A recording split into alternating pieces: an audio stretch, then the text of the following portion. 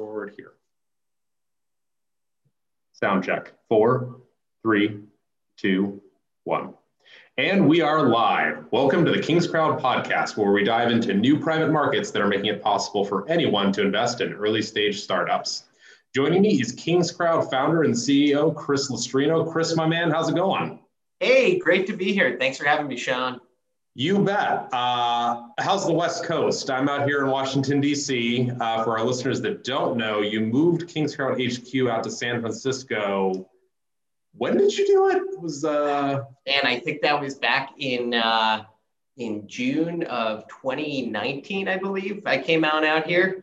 It's been a fun ride. We have kind of a sunny and 60s kind of day out here in the Bay Area, so I can't complain. We got our first flurries the other day, and I was like, man, I know why he moved. It was all a ruse to get to warmer weather. When you're up there in Boston, man, like, what's worse, Boston or Chicago? Or Milwaukee. I don't want to leave those guys out. But anyway, so first off, I do want to let our listeners know, since this is our first podcast, that if they want to check out King's Crowd more or learn more, they should go to kingscrowd.com. I'm only going to spell this once. I'm never doing that again, but K-I-N, King, S, Crowd, CROWD.com, all one word, all lowercase. Or check us out on Twitter at King's Crowd Tech. And we are the market's first and only startup rating platform, aren't we, Chris? Like, if you run into people in an elevator, what do you say? You hand them your business card, which, by the way, you bought us really good business cards. Thank you for that. Well, I wish I was running on elevators these days, but touché. I guess... Oh, you take stairs because of COVID?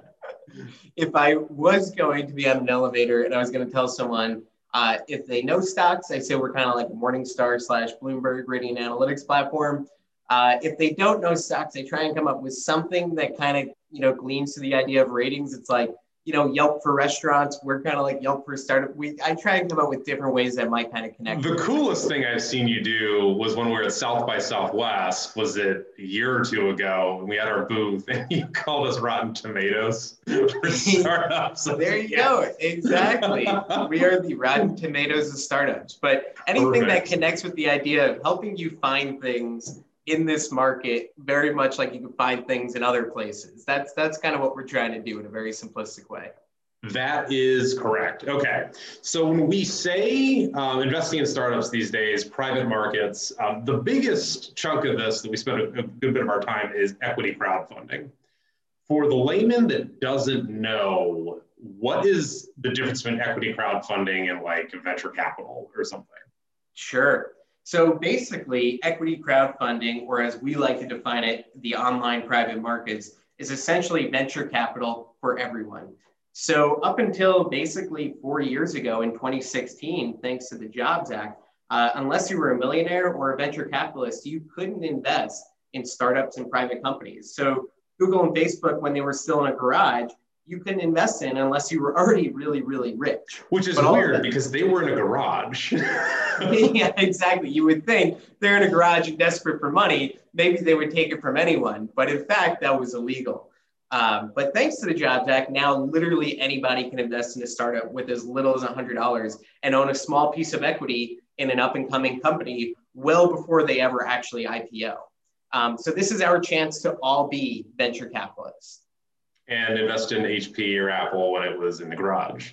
And that's really the reason to me, the reason that's always been there is you can finally get your Aunt Ann to invest in your startup if you are a Steve Jobs in a garage somewhere. Like, that is one of the big advantages. You can just use word of mouth and get people to invest. And I'd argue it's easier. Absolutely right. You don't have to go to a scary conference room with a tie and... Well, funny enough, a couple of things on that point. One, when I started King's Crowd back in 2018, the first $120 some odd thousand, really that first, just seed funding to get us off the ground, a lot of that came from friends and family and former employees, like people that I used to work with and former classmates that I went to school with that were doing well in their jobs. And all of these people were able to afford putting in $500, $1,000, $2,000. They couldn't have put in 25, 50, 100K, which used to be the minimums that startups expected when going to an angel group. But I was able to, take all of these small checks, but I got it from 30 or 40 people that were close to me. And suddenly I was getting towards, that number of 100K plus, which is really what I needed to kind of get things going. Right. And whenever I talk to somebody about, what the market is and what we're doing, I really impress upon them, like, you had to be an accredited investor to even touch us until very, very recently. That's 250,000 in income verified by the IRS, 1 million liquid in cash and securities. Like, it's a big hurdle. Like, what is it, 4% or 3% of the population? 3 or 4% of all people are accredited. Basically nobody, right? Like, that's the reality. And even of that 3 to 4%, almost 90% of that was also not investing in these markets because it was really inaccessible. It was just hard to do. It's a lot of work and effort when you don't have marketplaces to go and find all of these deals. You had to know people, right? Like, that was it. You had to know somebody, a very small handful of people. You're absolutely right. Get in at Sequoia at the beginning or something. I don't know. It's crazy to me because, like, that basically means that 97% of the American public was missing out on all the growth, because we all know that, 56% of jobs in America are from small and medium-sized businesses. So there's that, but that's where the growth is. That's where it was born. I saw this crazy statistic one time when Apple went public in like 1976. Yeah. Guess what their market cap was? $1.7 billion in the 70s. So that's like 8 billion, 10 billion today, adjusted for inflation. So there's strike one. Like, everybody missed out on that 10 billion. Right. Like, you're getting in so late. And not that buying Apple at its IPO would have been a bad idea now, but looking back, but it's sad to me that we're all missing out on that growth. And you can now invest through your IRA. You can do your 401. Like, it's way, way cooler to be doing this now. And I think when I met you, by the way, do you remember when we first started talking about working together? I flew up to Boston on a lark. I paid $300 for my ticket, and you picked me up at the airport. Door-to-door service. Mail order startup, right? It was like, it felt like Wall Street 100 years ago or something. Like, it was really cool to me what's going on with all this. It feels pretty rare that a brand new market is just born out of thin air. And we know it's because of regulation and technology changes that have enabled this to exist. But the idea of it existing 10 years ago was like so unbelievable. People wouldn't even imagine it would happen. And here we are 10 years later, and we have this functioning market with billions of dollars going through the system on a yearly basis. It's pretty incredible how far we've come in a very short period of time to kind of reinvent the asset class. And, for me, there are very, very few high growth asset classes out there anymore. And what's happened with the public markets, if you're paying attention, is 50% cut in the number of companies that are public now. Yeah, from back in the early chart. 2000s. We show everybody. We're like, public companies that's it. It's fallen off drastically. And not only has the number been cut in half, but those companies are going public later and later and later. AKA, they're going public at larger valuations with less upside.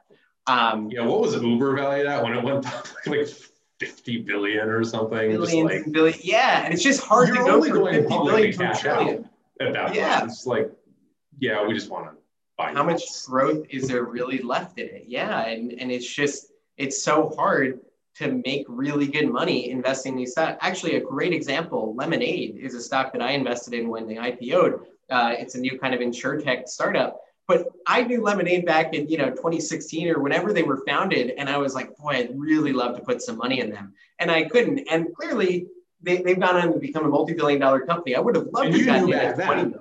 Yeah, imagine if I could have invested then instead of now. I would have loved to, but I literally couldn't. Did you have an inkling of our King's Crowd 5-point rating system back then, and that told you to invest in? Yeah, exactly. I was like, big market, experienced founders. I like this too. Yeah, exactly. That's exactly right.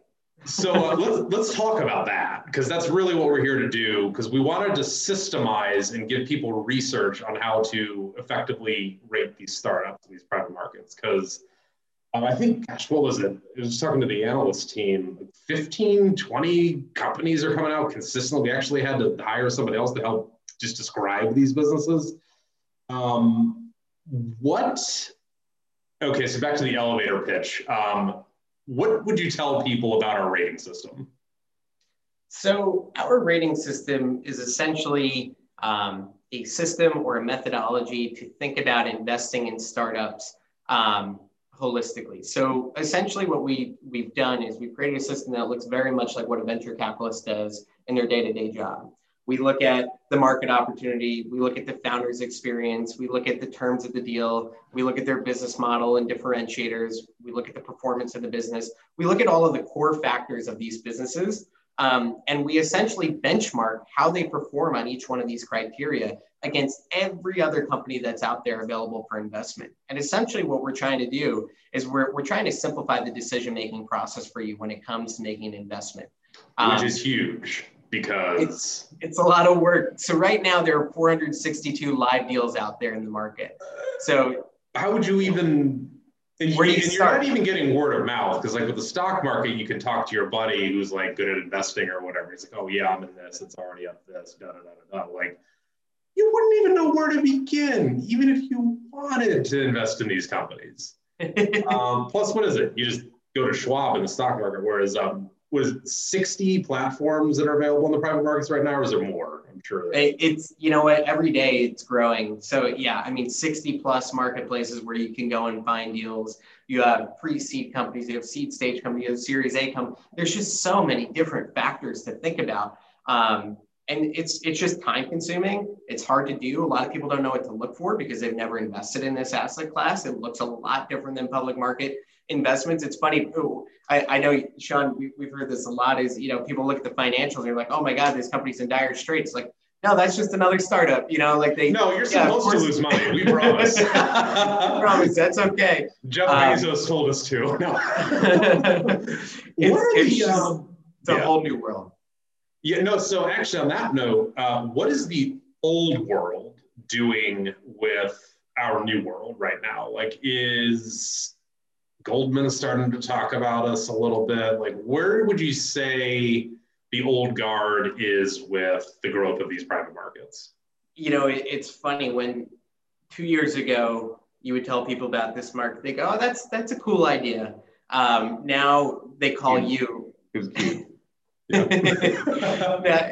Now they call you and they say, hey, there's something going on here. What do we need to know? And I've definitely seen a huge push from some of the largest financial institutions in the country and frankly, you know, across the globe that have started calling us and started poking around and saying, hey, this is the next frontier of growth for our business, right? As the public market says, they get tapped out. It's where do we go from here? And the private markets online are becoming more and more formidable and showing that they're very legitimate. And because of that, you know, they're thinking they need to get into the space sooner rather than later. So it would not surprise me if in the next 3 to 5 years, it becomes a ubiquitous asset class where people don't even think about it. They open up Robinhood and they're investing in these private equities from their brokerage account. Yeah, they totally would be the first to do that. I actually remember I was up in Boston working with you and you gave a talk and I found out that one of our investors helped found a bank up there. And now he was looking at us because these guys, they just can't stop investing and being entrepreneurial. So yeah, people are definitely starting to wake up is what I want our listeners to realize. Including the SEC, right? With their recent regulation changes. So on that note, real quick, so the SEC's job is to protect investors. It was founded during the Great Recession by JFK's dad. FDR asked him to do it, and he was so good at manipulating the stock market. They're like, hey, you're really good at manipulating the stock market, John P. Kennedy. Why don't you do that? So, so their job is to protect investors. And that's one of the reasons why you had to be an accredited investor to invest in startups, because it is riskier than investing in for whatever right now. And even though you're missing out on that growth, like it does require a little bit of research. King's Crowd is obviously trying to make that better, and we are, but nevertheless. But one of the ways that the SEC did limit the risk to the American public was limiting the amount of money you could raise in a round. Right. And so very quickly, we are on kind of a schedule here, but how much could people raise under what legalities back when the Jobs Act was put into effect? So there's basically two main regulations that are being utilized by startups to raise capital online from non-accredited investors. That's regulation crowdfunding, for short, Reg CF, and Regulation A+. Regulation crowdfunding is the easiest way to raise capital from the general public. You have to go on a FINRA registered website, you have to file something called a Form C, and that includes audited financials, an operating agreement, bad actor checks on some of the main owners of the business. So they really make sure that you're not a bad actor, that you aren't going to commit fraud. And fortunately, to date, there has been zero fraud in this market. So I remember doing that. That's crazy. Wow. Yeah, no, the SEC really cool. actually does make an effort to make sure people are protected. And they make sure that the platforms that are hosting these deals are very legitimate. So if you're new to this market, you might want to check out a netcapital.com, a wefunder.com, republic.co, startengine.com, seedinvest.com. These are some of the major marketplaces in Reg CF. I remember talking to those guys when we ran into like 3 of them at South by Southwest, and it was like they were complaining about the regulations. Like it's hard. I mean, definitely the SEC is out to protect the individual investor, which I can really appreciate. And they put these marketplaces through the ringer, which is great though, because when you're going there, you can at least feel safer about your approach to this market. So anyway, the rule was, as a company, you could raise up to $1 million. And as an individual, it's a cap of I believe it's somewhere around 5% of your income. I don't want to get into the exact details because they have changed and I don't want to say something wrong, but they basically limit how much you can invest as an individual on a yearly basis if you're not accredited. But now, because there's been no fraud to date and the market has really done a very nice job over the first 4 years of existence, it's actually been bumped up to 5 million. So companies can now raise up to $5 million on a yearly basis, which is incredible because now it really becomes an effective tool, not just for seed funding for a company where they don't need as much money to just test out their ideas, but they can actually scale up and do a Series A where you do need bigger dollars kind of coming into your deal. And then under Regulation A+, it went from 50 million, now you can raise up to 75 million, which obviously from a growth perspective, you can do some real damage with $75 million. So the markets are heating up and the SEC is supporting its growth by kind of, flexing these rules upwards. I couldn't, I think it was in our corporate Slack where I first saw the $5 million increase. And I was like, man, any startup that's definitely less money than Amazon, Apple, Uber, any of them had to start with. No, $5 million is significant. You can get a lot done with $5 million in your bank account. That's no joke. Cool. What, so I just saw the numbers, and if you want to see all of our statistics, 20 million last month was raised under just CF alone, which is, yes, that's right. That's a good chunk of change. When I met you, it was way lower, back in 2018. What is just give people a bubble or just a quick 5-second overview. How big are each of these markets annually? Or whatever you want to say. Basically under CF and A+ combined, you're looking at somewhere around $3 to $5 billion being invested yearly into pre-seed through growth stage startups. Which, if you think about it, the venture capital industry does about $80 billion a year. So within only a 4-year period of this market being born, it's already, making up a significant portion. Yeah. Right. Because that 80 billion includes what's the Japanese company that invests in, the mega fund. Yeah, he just throws $1 billion at WeWork. God, it's going to drive me nuts here. No, it's it is definitely the venture market is big, but this is SoftBank. Yes, I apologize. It's on the tip of my tongue. Anyway. You're definitely. I typed in WeWork investor $1 billion in Google. This is an old report too. Back in 2019, SoftBank had to take a $9.2 billion write-off for its WeWork investment a year. Ouch. Yeah. Anyway. Which is a great place to say that if you're wanting to get into the startup investing world, one of the best things you can do is do your homework. Don't just get mixed up in the hype and the excitement where people are throwing money at a startup when they shouldn't be. Get some really good ratings and research, maybe.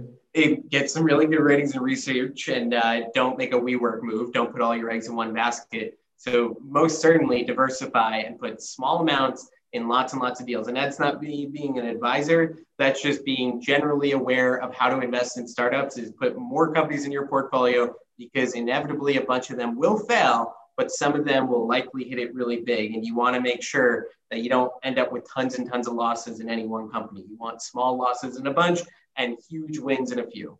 For sure. Have you had any favorite deals since you started doing this full time? Ooh, favorite deals since I started doing this full time. So I'm a huge fintech person. And so anytime I can find a deal that's kind of in the fintech space, I get really excited by it. And one of those deals is Ground Floor. So the cool thing about Ground Floor is that I'm actually a customer of their service and I get to invest and own a piece of their company. And Ground Floor is essentially an equity crowdfunding online private market for real estate investing. And I had amazing gains with their product. Talking about those guys for a while now. Yeah, you know what? I got to know the founder early on when he had just about started the company, when I was still writing a fintech blog, and started using their product and was getting great returns. And then they did this round where I could actually partake and invest in them. So I love being an owner in Ground Floor. They've done an exceptionally good job of growing. I believe they have a round live right now, though I forget if it's still on Seed Invest, but that's one that I'm a fan of. What's that? Do you own any cool buildings through Ground Floor? Oh man, it's so they're all like home flipping loans. So I have all of these houses in like Georgia and DC and all over the map, but it's pretty You own my house? How about you? Cool. Do you have any that you like? You know, my favorite deal over the last few years was that NowRx. I think the whole healthcare sector is just, you see these statistics, and I'm not just talking about, so NowRx does the mail delivery of prescription drugs, which I don't need to go and talk to somebody, especially now during COVID, like who wants to go to CVS? But no, not against CVS, because obviously they're important, but it just so valuable. And I think the whole industry just needs to be revolutionized for the 21st century. Trip myself up there. And it's so big, right? They're just starting with such a massive, antiquated market. You're bringing robots and AI and all of this amazing stuff to it. And I think one of the coolest things about them is they're probably one of the best poster childs of this market. They started off as basically an idea on a piece of paper, raised some money via, Seed Invest, did an early round. And they've gone from basically being nothing to this, making tens of millions of dollars and doing their last Series A at like a, $60 or $80 million valuation. And again, they've raised what they were valued at in the beginning? When they What's first, that? Their first CF, do you know, like, was it a 5 million or 10 million? I need to look back at the data, but I think it was somewhere in the range of like 8 to 10 million. And then so you're talking about 6X since, I don't know, 3-4 years at most, I would think. Like, not even a couple of 2 years. Yeah, sure, they moved that's fast. Really, really cool. There's a few drone companies that have been cool. But yeah. Oh, what was that? Oh man. What was that awesome engine that had the DoD loan? Liquid Piston. Yeah, they continue to raise capital. That was my favorite one last year. I talked to like Christmas parties about that one. That was cool. Like they just reinvented the internal combustion engine to be more efficient for like, what is it? You really need diesel engines to make electricity overseas. Like if you're in the army, that's why they got the contract. So I don't know, it's pretty cool. No, it is, and I think it's co-founded by 2 MIT grads. And, they have like this brilliant team, and it's just so cool to get to invest in all of these technology companies that, again, we literally wouldn't have been able to do 4 years ago. It just wouldn't have been possible. For sure. So Chris, you get the last word before we close out. What are just so people remember that if they take anything away from this podcast, what are the reasons why they should consider investing in startups online? Yeah, so now everyone can be a venture capitalist. Venture capital has been one of the highest growth asset classes that we've had over the past 15 or 20 years. And it now is being put into your hands and you have the ability to partake. You don't need a lot of money. You can start with $100. You can start with $50 sometimes. A lot of these startups don't have very high minimums to get involved. Build your first portfolio, invest in 5 or 10 companies with $50, $100 in each one, and give yourself a small portfolio that might end up being an outsized portion of your overall investment returns over the next 5, 10, 15 years. This is a really unique opportunity. And if you use it right and you're careful and you're thoughtful about your approach, This is a really wonderful asset class that's being put in your hands. Chris, always a pleasure. Yes, you as well. Thanks so much, Sean. Have a great day, man. You too. And for our listeners looking ahead, we want to use this podcast to not only share our knowledge and information, but to also answer questions from the crowd. So please submit anything you'd like to know about the early stage private markets to podcast@kingscrowd.com. Once again, the email is podcast@kingscrowd.com. I am Sean O'Reilly, and until next time, have a great day.